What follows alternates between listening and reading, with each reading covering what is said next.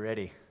We appreciate what Bryce does. He often gets yelled at when something's going wrong, but half the time we're talking to him, it's because we're doing something wrong, not him. So sound guys usually only get noticed when there's a problem, but we're really thankful for Bryce and some of the others who serve behind the scenes and make it possible to record sermons and do all sorts of things that are a benefit to many of us. So thank you, Bryce. Let's go ahead and pray, and we'll jump into our discussion this morning. Heavenly Father, we thank you that we can gather here this morning, that we can be together as your church, as the family of God. I thank you, just reflecting even on what we heard last Sunday, that what binds us together is our shared faith in Christ. We are participants in grace and in the gospel. And so I ask that as we come together, as we study your word, that we would be compelled by love for you, and that as we sit under the teaching of your word, as we discuss your word together, that our focus on the truth would also be something that strengthens our unity, that strengthens the relationships we have with one another, the love we have for one another. So, Lord, it's a Sunday morning, and some may still be waking up, but I pray that you would give us alert minds and eager hearts today as we open your word. I pray that you would guide Scott's words, Carey's words, my words, as we talk about Scripture, about anthropology, and I pray that you'd help us to really bring all this together and rightly understand who we are. As Scripture reveals the truth of what it means to be human, what our needs are, what our purpose is. So we pray for your help and your blessing in Christ's name. Amen.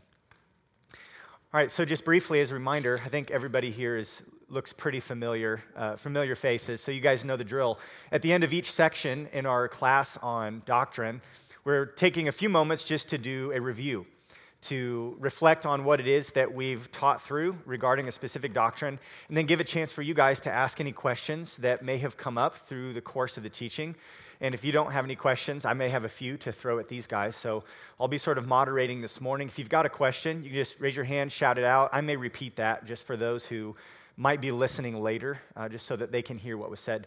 And we'll do our best to talk through that. No promises. We don't have all the answers. But sometimes there's things we studied that we didn't have a chance to fully explain in those lessons. And this is a great opportunity for some of that extra stuff to sort of get shared and to hear what things you may have questions on. So why don't we kind of go ahead and just review what it was that we talked on. So Scott, if you could give us just a brief recap of what your topic was and sort of the main points of your outline there. Yeah, sure. So I introduced the topic of anthropology, and we set the expectation that, like any topic we look at it through the lens of Scripture, in contrast to what secular anthropology teaches, which is that man is just an evolutionary chemical accident with no purpose or meaning, devoid of any purpose or God involved. So the expectation was that we view anthropology through the lens of Scripture. And we began with the notion that God, as Scripture speaks about God, is infinitely able to speak things into existence ex nihilo. And the importance of sudden creation was the term that we used, is extremely important because that's what Scripture seems to indicate. And along with that, the implication of sudden creation comes the sudden creation of mankind itself, himself. And the implications of that are important because if Adam is not a real person, then all the genealogies fall apart, and the real men that are listed as descendants of Adam, you have to question, well, where do they ultimately go back to? Because they all lead to Christ through the tribe of Judah, who came from, the forefathers. So a literal Adam and Eve was extremely important. It has implications on the gospel, which we didn't really get into. But sudden creation, very important because it's an attribute of God that he can create like that. Also, we went off a little bit on one of the current topics that we all deal with, which is racism. How does a literal Adam bring importance to the notion of what Acts chapter 17, verse 26 says, which is from one man or one blood came the human race. So that's extremely important to understand that we're all related distantly, not just through Adam and Eve, but also through Noah, who came off the ark, and that we're all just different shades of brown with different levels of pigment. So from there, we went into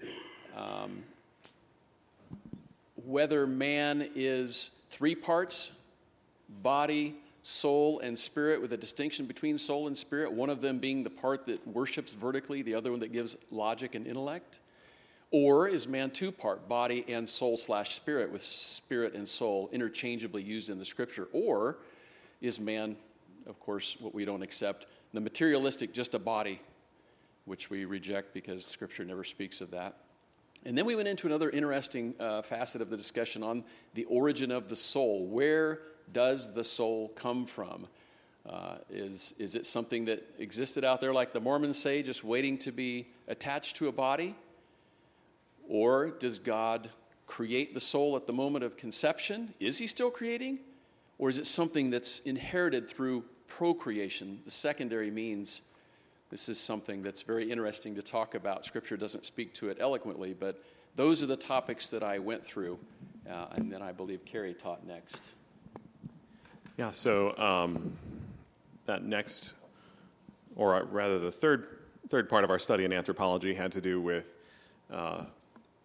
defining sin, understanding the sin nature, sin's origin, and its effects. And so we first looked at why is it important that we understand the doctrine of hamartiology, the doctrine of sin.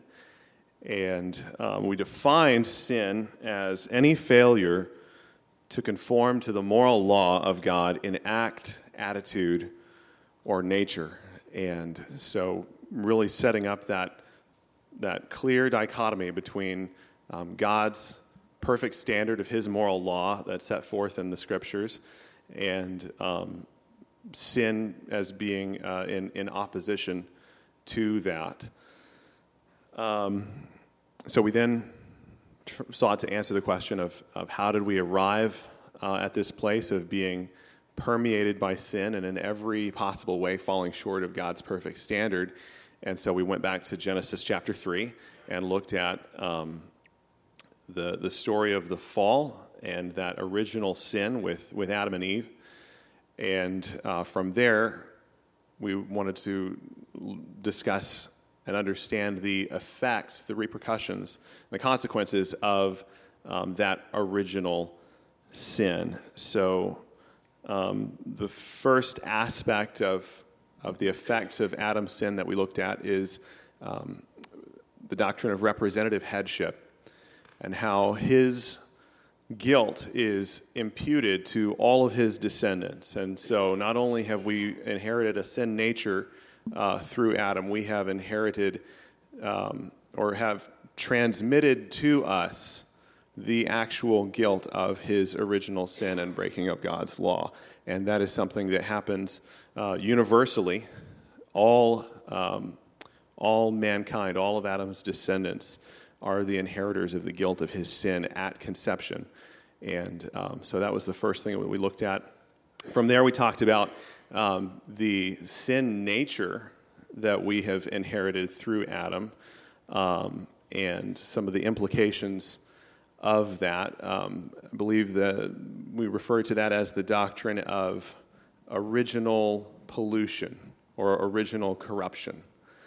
And so within that doctrine of original corruption is the doctrine of absolute or total depravity.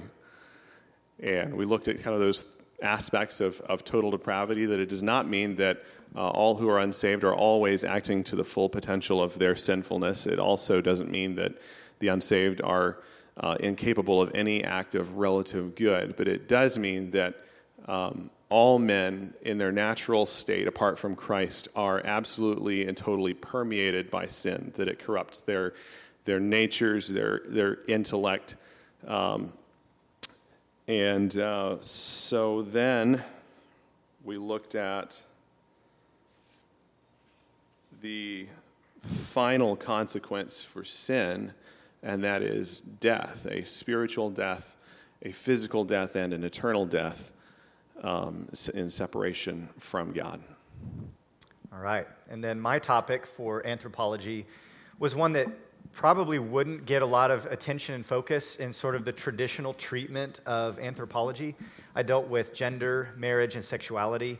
And the reason we wanted to stop and define those things biblically was simply because that is something that is being challenged and misunderstood so much today. So while in maybe some classic treatments of anthropology, you won't find a chapter on this, we thought it helpful to give some time and attention to it. So obviously, we want to affirm the authority of Scripture, that gender, the way you present yourself, the way you conceive of yourself to be, should be something that matches biologically what God has made you to be. So transgenderism, presenting yourself as something different, thinking of yourself as something different from what God has made you to be, would be sinful. It would be rebellion against God. It would be unbelief. Marriage is defined in Scripture as the union of one man and one woman for life. It's a covenant relationship. It's for procreation. It's for pleasure. It's for partnership. That's God's plan for marriage. And obviously for sexuality then, sex is reserved for the marriage covenant. And so any same-sex attraction, activity, we talked about that being sinful. And even probed more deeply into the nature of temptation itself. Is it sinful to have those desires? And we made a differentiation between two different types of temptation.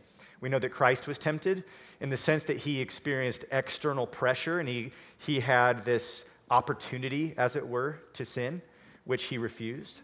But Christ never experienced the kind of temptation discussed in James, where there's an inherent desire that comes from our flesh for something that is evil. Jesus never longed for, desired something that was wicked. Impure desires are themselves impure and therefore sinful. So there's two different types of temptation that can be experienced. And so we talked about same-sex attraction as being in and of itself something that is sinful and calls for repentance, that also can be cleansed, that also that there's an opportunity for freedom, that Christ can free us from those things. And it may be a struggle, it may take time, but we would never tell someone that you're doomed to be defined by this sin and wrestle with this sin indefinitely. So we want to be there to help people walk through those things, whether it be gender dysphoria or same-sex attraction, and help them embrace God's best for them, God's will, what is right from Scripture. So we dealt with the origin of man, what it means to be made in the image of God, special creation, the doctrine of sin nature, that its effects, and then gender, marriage, and sexuality. So that's sort of the gamut of what we covered. And so with that, we'll open it up to you guys. Any questions or things you'd like to hear additional comment on based on what we've taught on?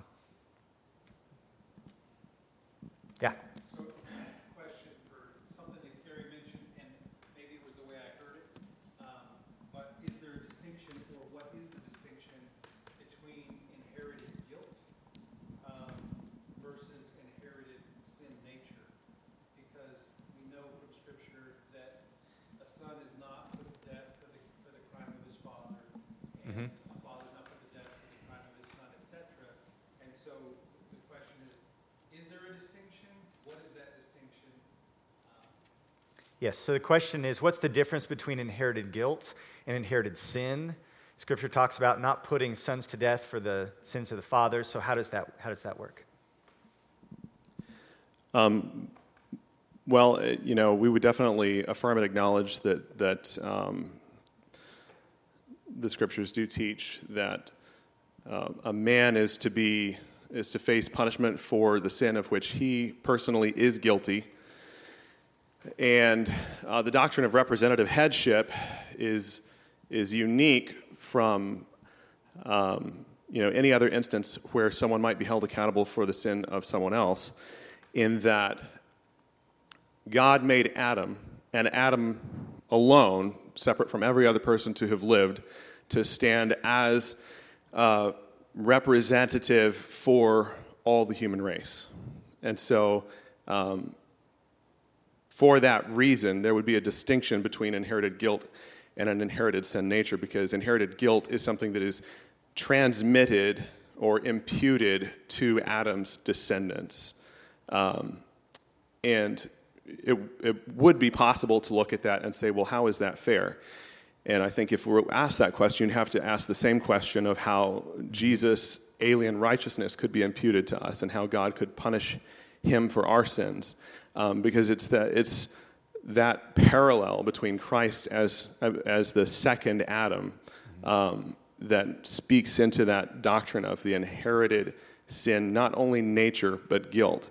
So the distinction as well would be that, so not only do we inherit the guilt of Adam's original sin, we also inherit a sin nature which we alone are, own and are responsible for. So from the very moment that we come into existence, we have that propensity to sin that is our own, that we are held accountable for. So there is a distinction, I believe, between the two, and we would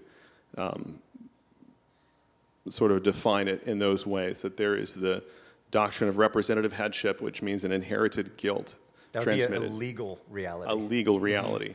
And then the doctrine of an inherited sin nature, which is just a practical reality that I'm, from conception, prone to sin and permeated by sin because of total depravity. That's good. Good question. I'd be curious to know, it sounds like you've studied this a little bit. Do you agree with that, or is there any other scripture that comes to your mind that you've grappled with in thinking through this? No, I mean, that's exactly what Okay. I would say. I wanted to draw it out because Yeah. when it was explained, the immediate verse that pops to mind is in the law, right, the guilt between the father and the son. Yeah, and that's where we have to take the whole counsel of God and see all of it together. So where Scripture teaches explicitly Adam represents the human race, and that Christ represents this new humanity, those who are made new creations in Christ.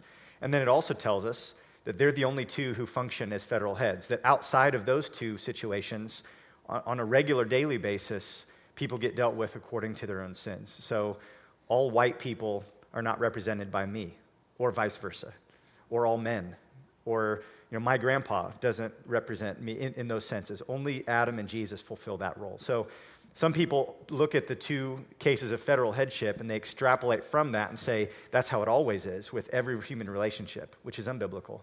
Other people ignore that. They look at the situations where it says only, you're only punished for your own sin. And so they want to make that the end-all be-all and say, therefore, it's not fair that Adam represents me. And we have to take all of it into account and recognize the full counsel of God. So it's good. It's a good question. Yeah, and one of the kind of anecdotal ways of explaining it is it's as if you were there and you felt exactly the same way. You have no power greater to have not fallen in the way Adam. Yep. Amen. Michael. So throughout the history of the church, the universal church has at different times bought into different heresies about apology, martiality with sin. What are some heresies that parts of the church has maybe bought into today that we should be aware of in those topics? So the question is, what are some heresies historically regarding anthropology, and how might the church buy into them today? I think the first one that comes to mind, we're going to use big words here, some historical words, but there's a man named Pelagius who denied total depravity. He denied that man was unable and unwilling to believe in Christ. He denied that sin had distorted the will. And so I think we see Pelagianism, something that's sometimes called, you hear semi-Pelagianism, basically people who refuse to acknowledge how deeply the infection of sin runs. So I would say that's something that, continues to plague the church today. That would be one view, is just really underselling and underestimating the impact of sin. That would be one that comes to mind. I think, Scott, you mentioned another, just believing that man is a bag of chemicals, nothing more. Yeah, this huge concept, which I call the pagan creation story of neo-Darwinian evolution or cosmological or geological evolution, is such a huge man-made, outside of Scripture, extra-biblical syncretism that many Christians try to attempt to combine with Scripture, and there's absolutely no scriptural evidence for that. I think that's a huge heresy. A second one is, and we talked a little bit about the origin of the soul, and this is a minor heresy, but it's called pre-existentianism, which Plato and a number of others said. Again, I mentioned it, that the Mormons believe that there is the pre-existence of souls out there floating around somewhere that are just waiting to be attached to a body when it's conceived. And again, the whole notion of what we're trying to do here in systematic theology is to take any one subject and apply the whole of Scripture and say, what does it say about that? And we find no scriptural evidence for the pre-existence of souls. So that's another heresy that we don't hear a lot about, but those are two that I can just think of off the top of my head. And to that, I would just add all of the deviations from the biblical teaching on gender, marriage, and sexuality. That's probably the most prevalent one today. If I could burrow in a little bit further with the idea of the heresy, that the semi-Pelagian or Pelagian teaching is heretical. That means not orthodox. For someone that's an immature Christian, that heresy would need to be brought to orthodoxy, which is a very reasonable thing. Speak then to the issue if that's being taught from the pulpit by a mature believer, that by being in the pulpit, by definition, knows better. Where does that come from, heresy to apostasy in the teaching and so on, the responsibility of leadership in churches? And if you think of the denominations, I specifically just throw out there the Roman Church. Yeah. So Roman Catholicism would be Pelagian. So Would you call that heretical or apostate? Coming from leadership. yeah, apostate. It's an apostate church. In terms of accountability, yeah, there's going to be new believers who don't know what they don't know. And maybe they're coming out of the Roman Catholic Church. Maybe it's your Mormon neighbor who is just coming to saving faith in Christ. So when an immature believer who hasn't read the Bible, hasn't been taught, there's going to be a lot of things that need to be sanctified. So we want to be patient with them and lead them to see what the Bible says. When you have someone teaching and who's examined what Scripture says and decidedly rejected it, that's a different story altogether. And Scripture says not many should be teachers because they will be held to a higher standard. So while we're accountable, to try to maintain and uphold truth, at the end of the day, God is going to handle that, which is a very sobering reality. So yes, there's a much higher level of accountability for those teaching than there is for those who are not, leading the church in that way and speaking on God's behalf in that way.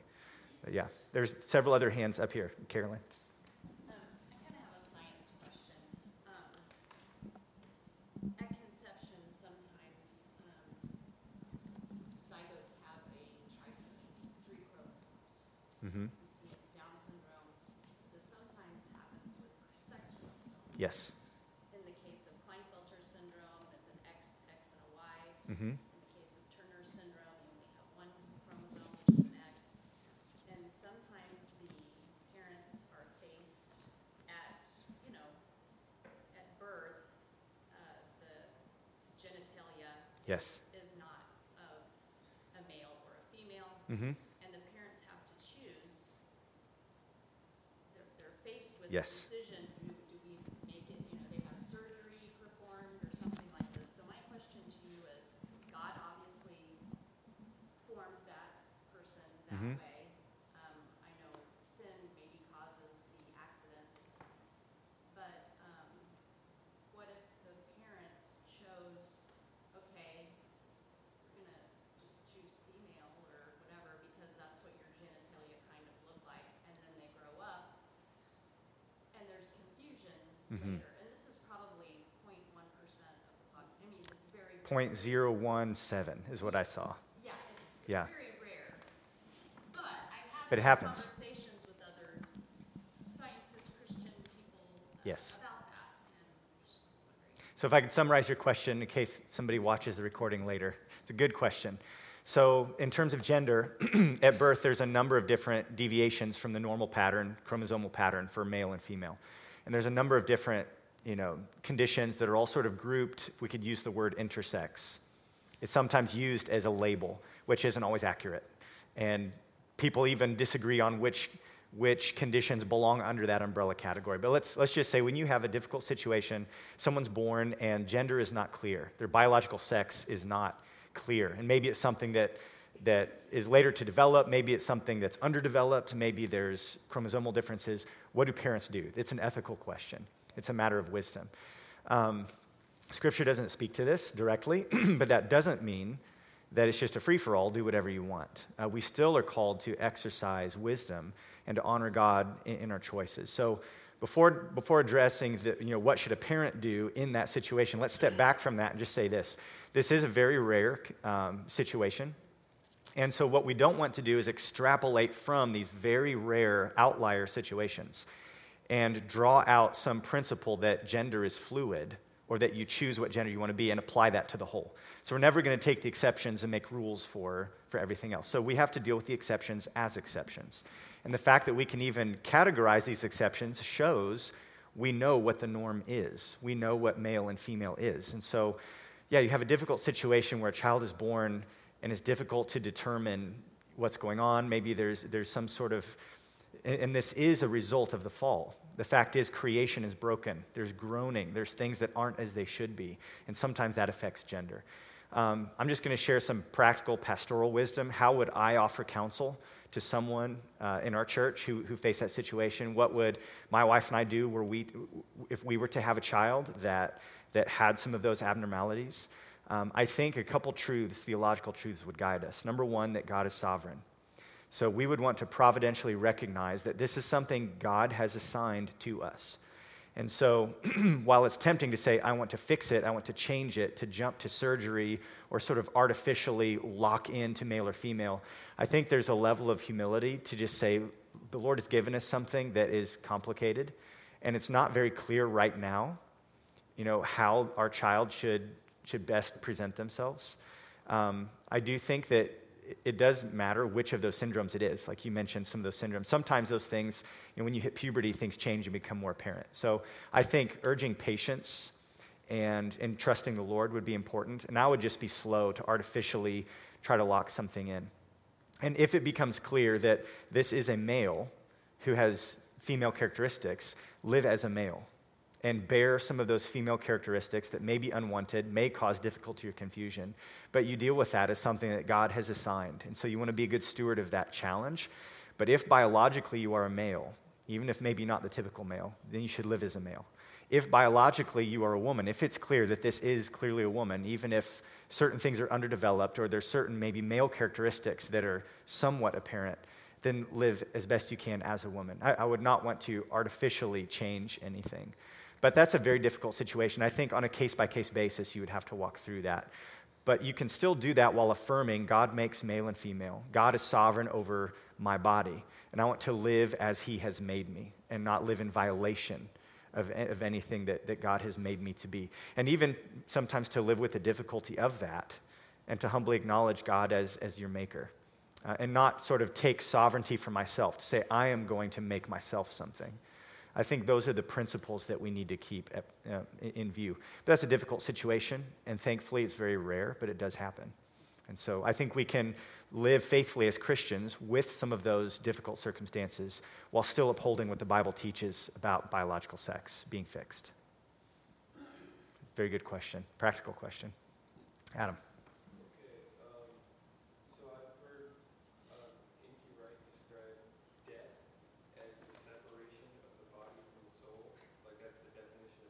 Mm-hmm. That I thought was interesting, but I wanted to know what you guys thought of that definition. And also, there's another question about that. I forgot what it was. Okay, so what's the biblical definition of death? And is the idea of the separation of the body from the soul, is that the biblical definition of death? I'll throw this to you first, Scott. Yeah, I would have to say that I usually don't agree with N.T. Wright on much, but I would say that is actually a biblical notion, that there does seem to be, of course we know, a physical death that will receive resurrection bodies. We don't know what those will be like, but certainly the soul does have a different destination once physical death occurs. So we see the separation at death. I don't know what else to say on that other than I'll let you any add biblical to that. passages that come to your guys' mind? 'Cause I've got a couple that are coming to my mind. I'd love to hear. But I don't want to just jump on everything. I've never really been asked this question, so. So Paul says to be absent from the body is to be present with the Lord.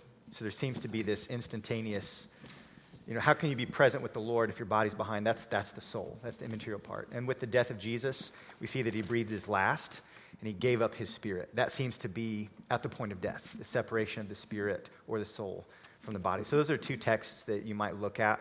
And that's why the classic Christian definition, which you said N.T. Wright, you first heard it from him, but I've heard it many places, is it's the separation of the soul from the body. That's death. So,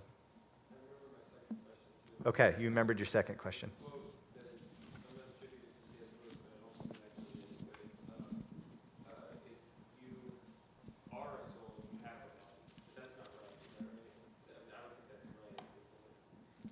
So the quote from C.S. Lewis, I've heard it too, is that you're not a body that has a soul. You are a soul, and you have a body.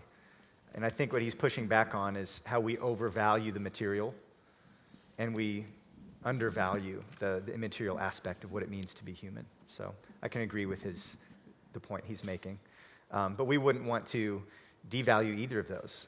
There's this unity in being made in the image of God. That's what makes us different than the animal kingdom, is body and soul, and they're inextricably linked together, which is why to separate them is death.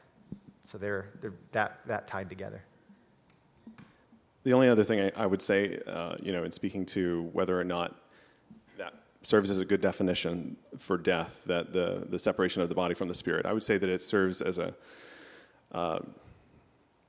good defining characteristic of death, but not necessarily a definition, because it doesn't really comprehend all of what death means. Mm-hmm. If you go back to the fall and what's described about death being a consequence of sin, there is this wearing down, this wearing out, this real strong concept of physical death as being the end that we were not supposed to have to our physical life. But I would say that only is a defining characteristic of physical death alone, because we have also to deal with spiritual death and eternal death. And the defining characteristic of both of those would be separation of the soul from God. Mm-hmm. And I think that's probably the more important definition to bear in mind when it comes to death, is separation from God, because that's the ultimate death. And the scriptures say that it is appointed unto man once to die, so speaking of a physical death, and after that, the judgment. Mm-hmm. So that would be my thought there, is that it's not a bad definition, but it's not a comprehensive one either.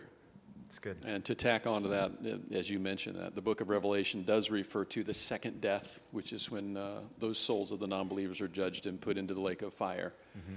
So there is a physical death, the first death, and then the second death is a spiritual death. Yep. So, to Carey, primarily, thinking about the effects of the fall and the reality of total depravity and that sort of thing, someone that's a Christian that's being regenerated, given a new nature, is it possible to either bodily have a thought or community that is free from the effects of sin in its totality? So to repeat the question, I'll repeat it real quick. For a believer, someone who's born again, is it possible to do good works that are free from corruption, that are not tainted by sin? Because he made the statement that unbelievers, that they can do relative good from a human perspective, but there's really nothing that they do that is not corrupted by sin. So you're asking, how does that apply to believers? I would say he asked for you, Carey. So I would say that it is impossible for me, on my own, through my own fleshly effort, to do anything that is free of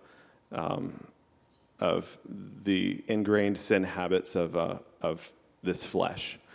I would also say that through the indwelling power of the Holy Spirit, it is now possible, because I am set free from that law of sin, to obey God and to please Him. It is possible through the Spirit alone for me to act in a way that is pleasing to God and therefore free of sin. The scriptures, and nothing specific comes to mind, but I know that we're told in the epistles that we are we are set apart to be pleasing to the Lord, to walk created for good works, and nothing that is of sin is pleasing to Him. So I would infer from that in this life, because of the life of the Holy Spirit living in me, I'm able to please God, therefore act apart from sin. I think your question is probably coming. I can't remember who said this, but there's one of the Puritans, and you've probably read this as well, who said something along the lines of, there's enough, in the holiest of my prayers, there's enough sin to damn the whole human race to hell, or something along those lines. And I'm paraphrasing. I can't remember where I've read that.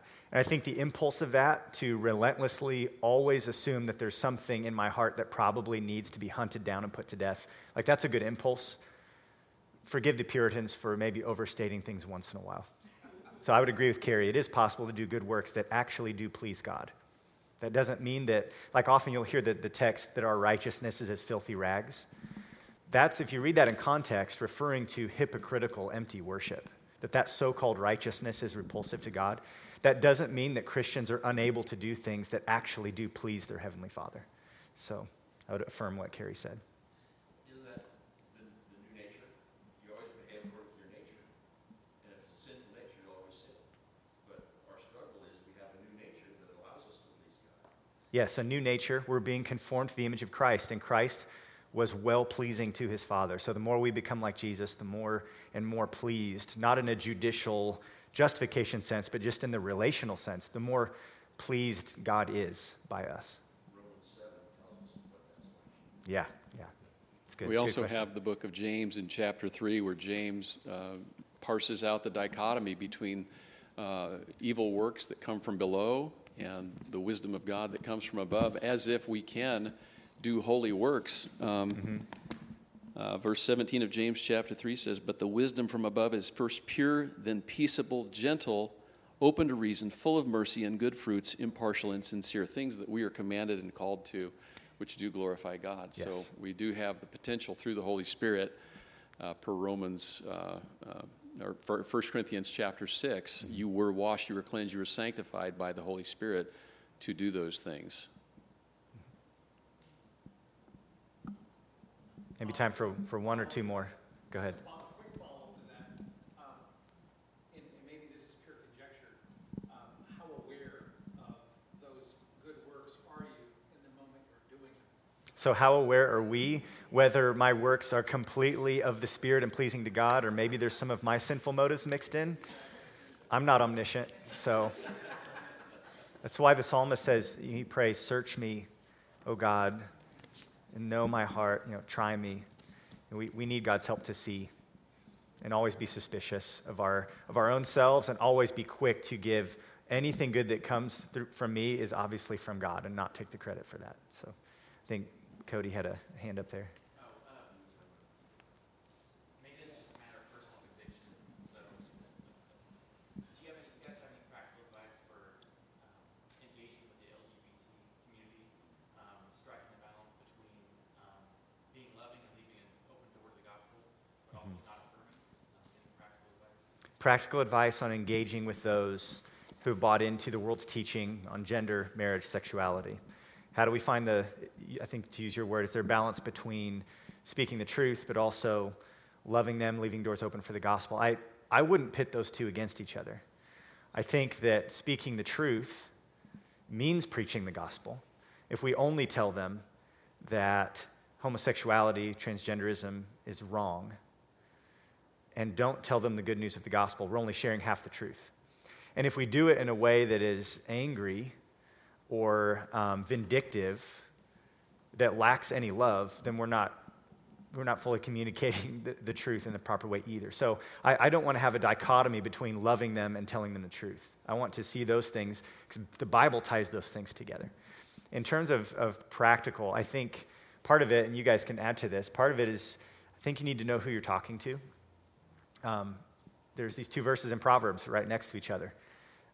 Answer a fool according to his folly, lest he be wise in his own eyes. Do not answer a fool according to his folly, lest you be like him. So there's certain times where you don't want to get sucked into a debate and an argument. There's no point. This person is a scoffer. They have no interest in truth. They hate God, and it's honestly not going to be fruitful at all.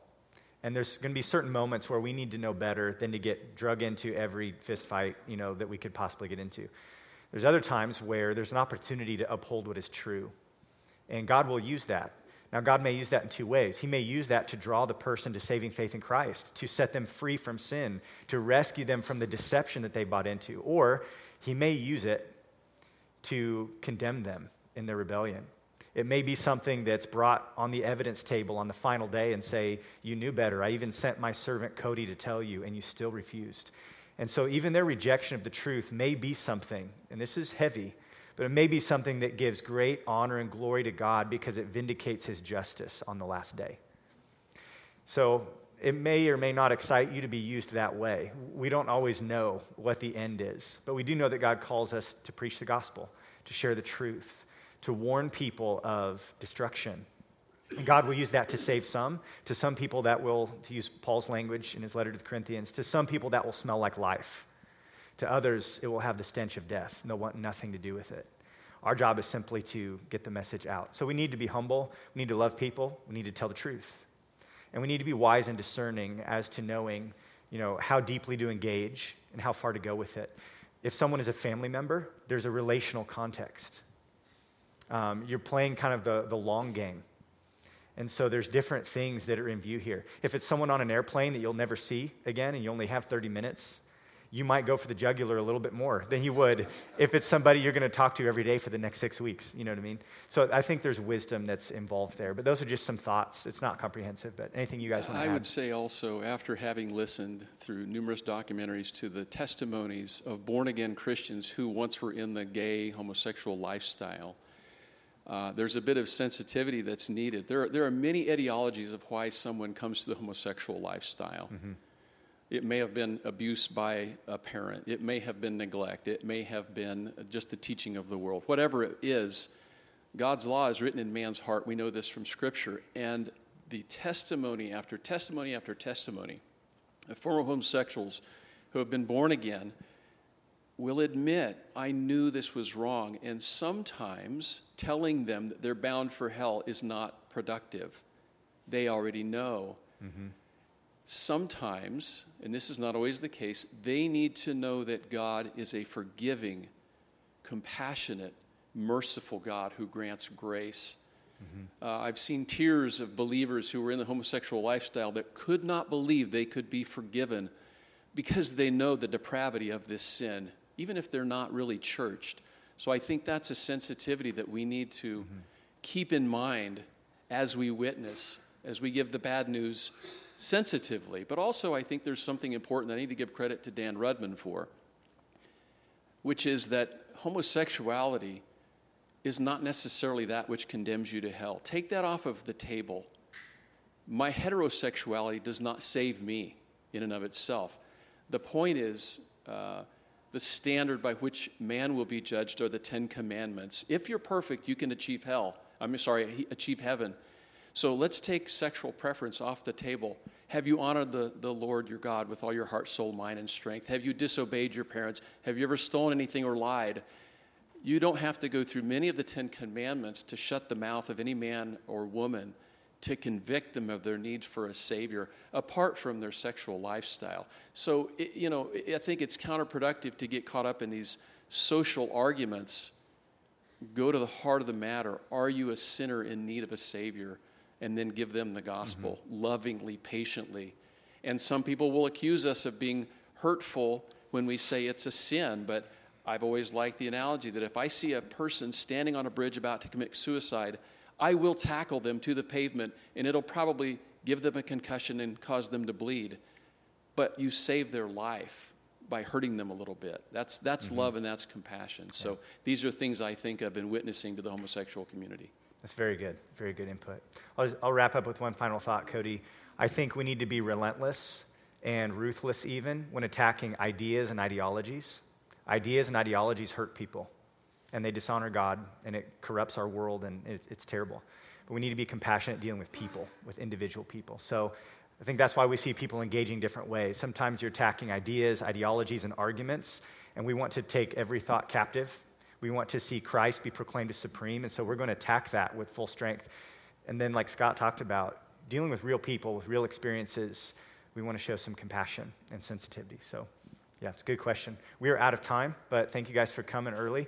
I will just let you know, and we'll announce this later today too. Our next section in this class is going to be soteriology. We'll be dealing with salvation, and we'll be taking some extended time to deal with that. So I hope you guys will come back and join us as we jump into that next week. So thanks. You're dismissed. We'll see you back here in 15 minutes.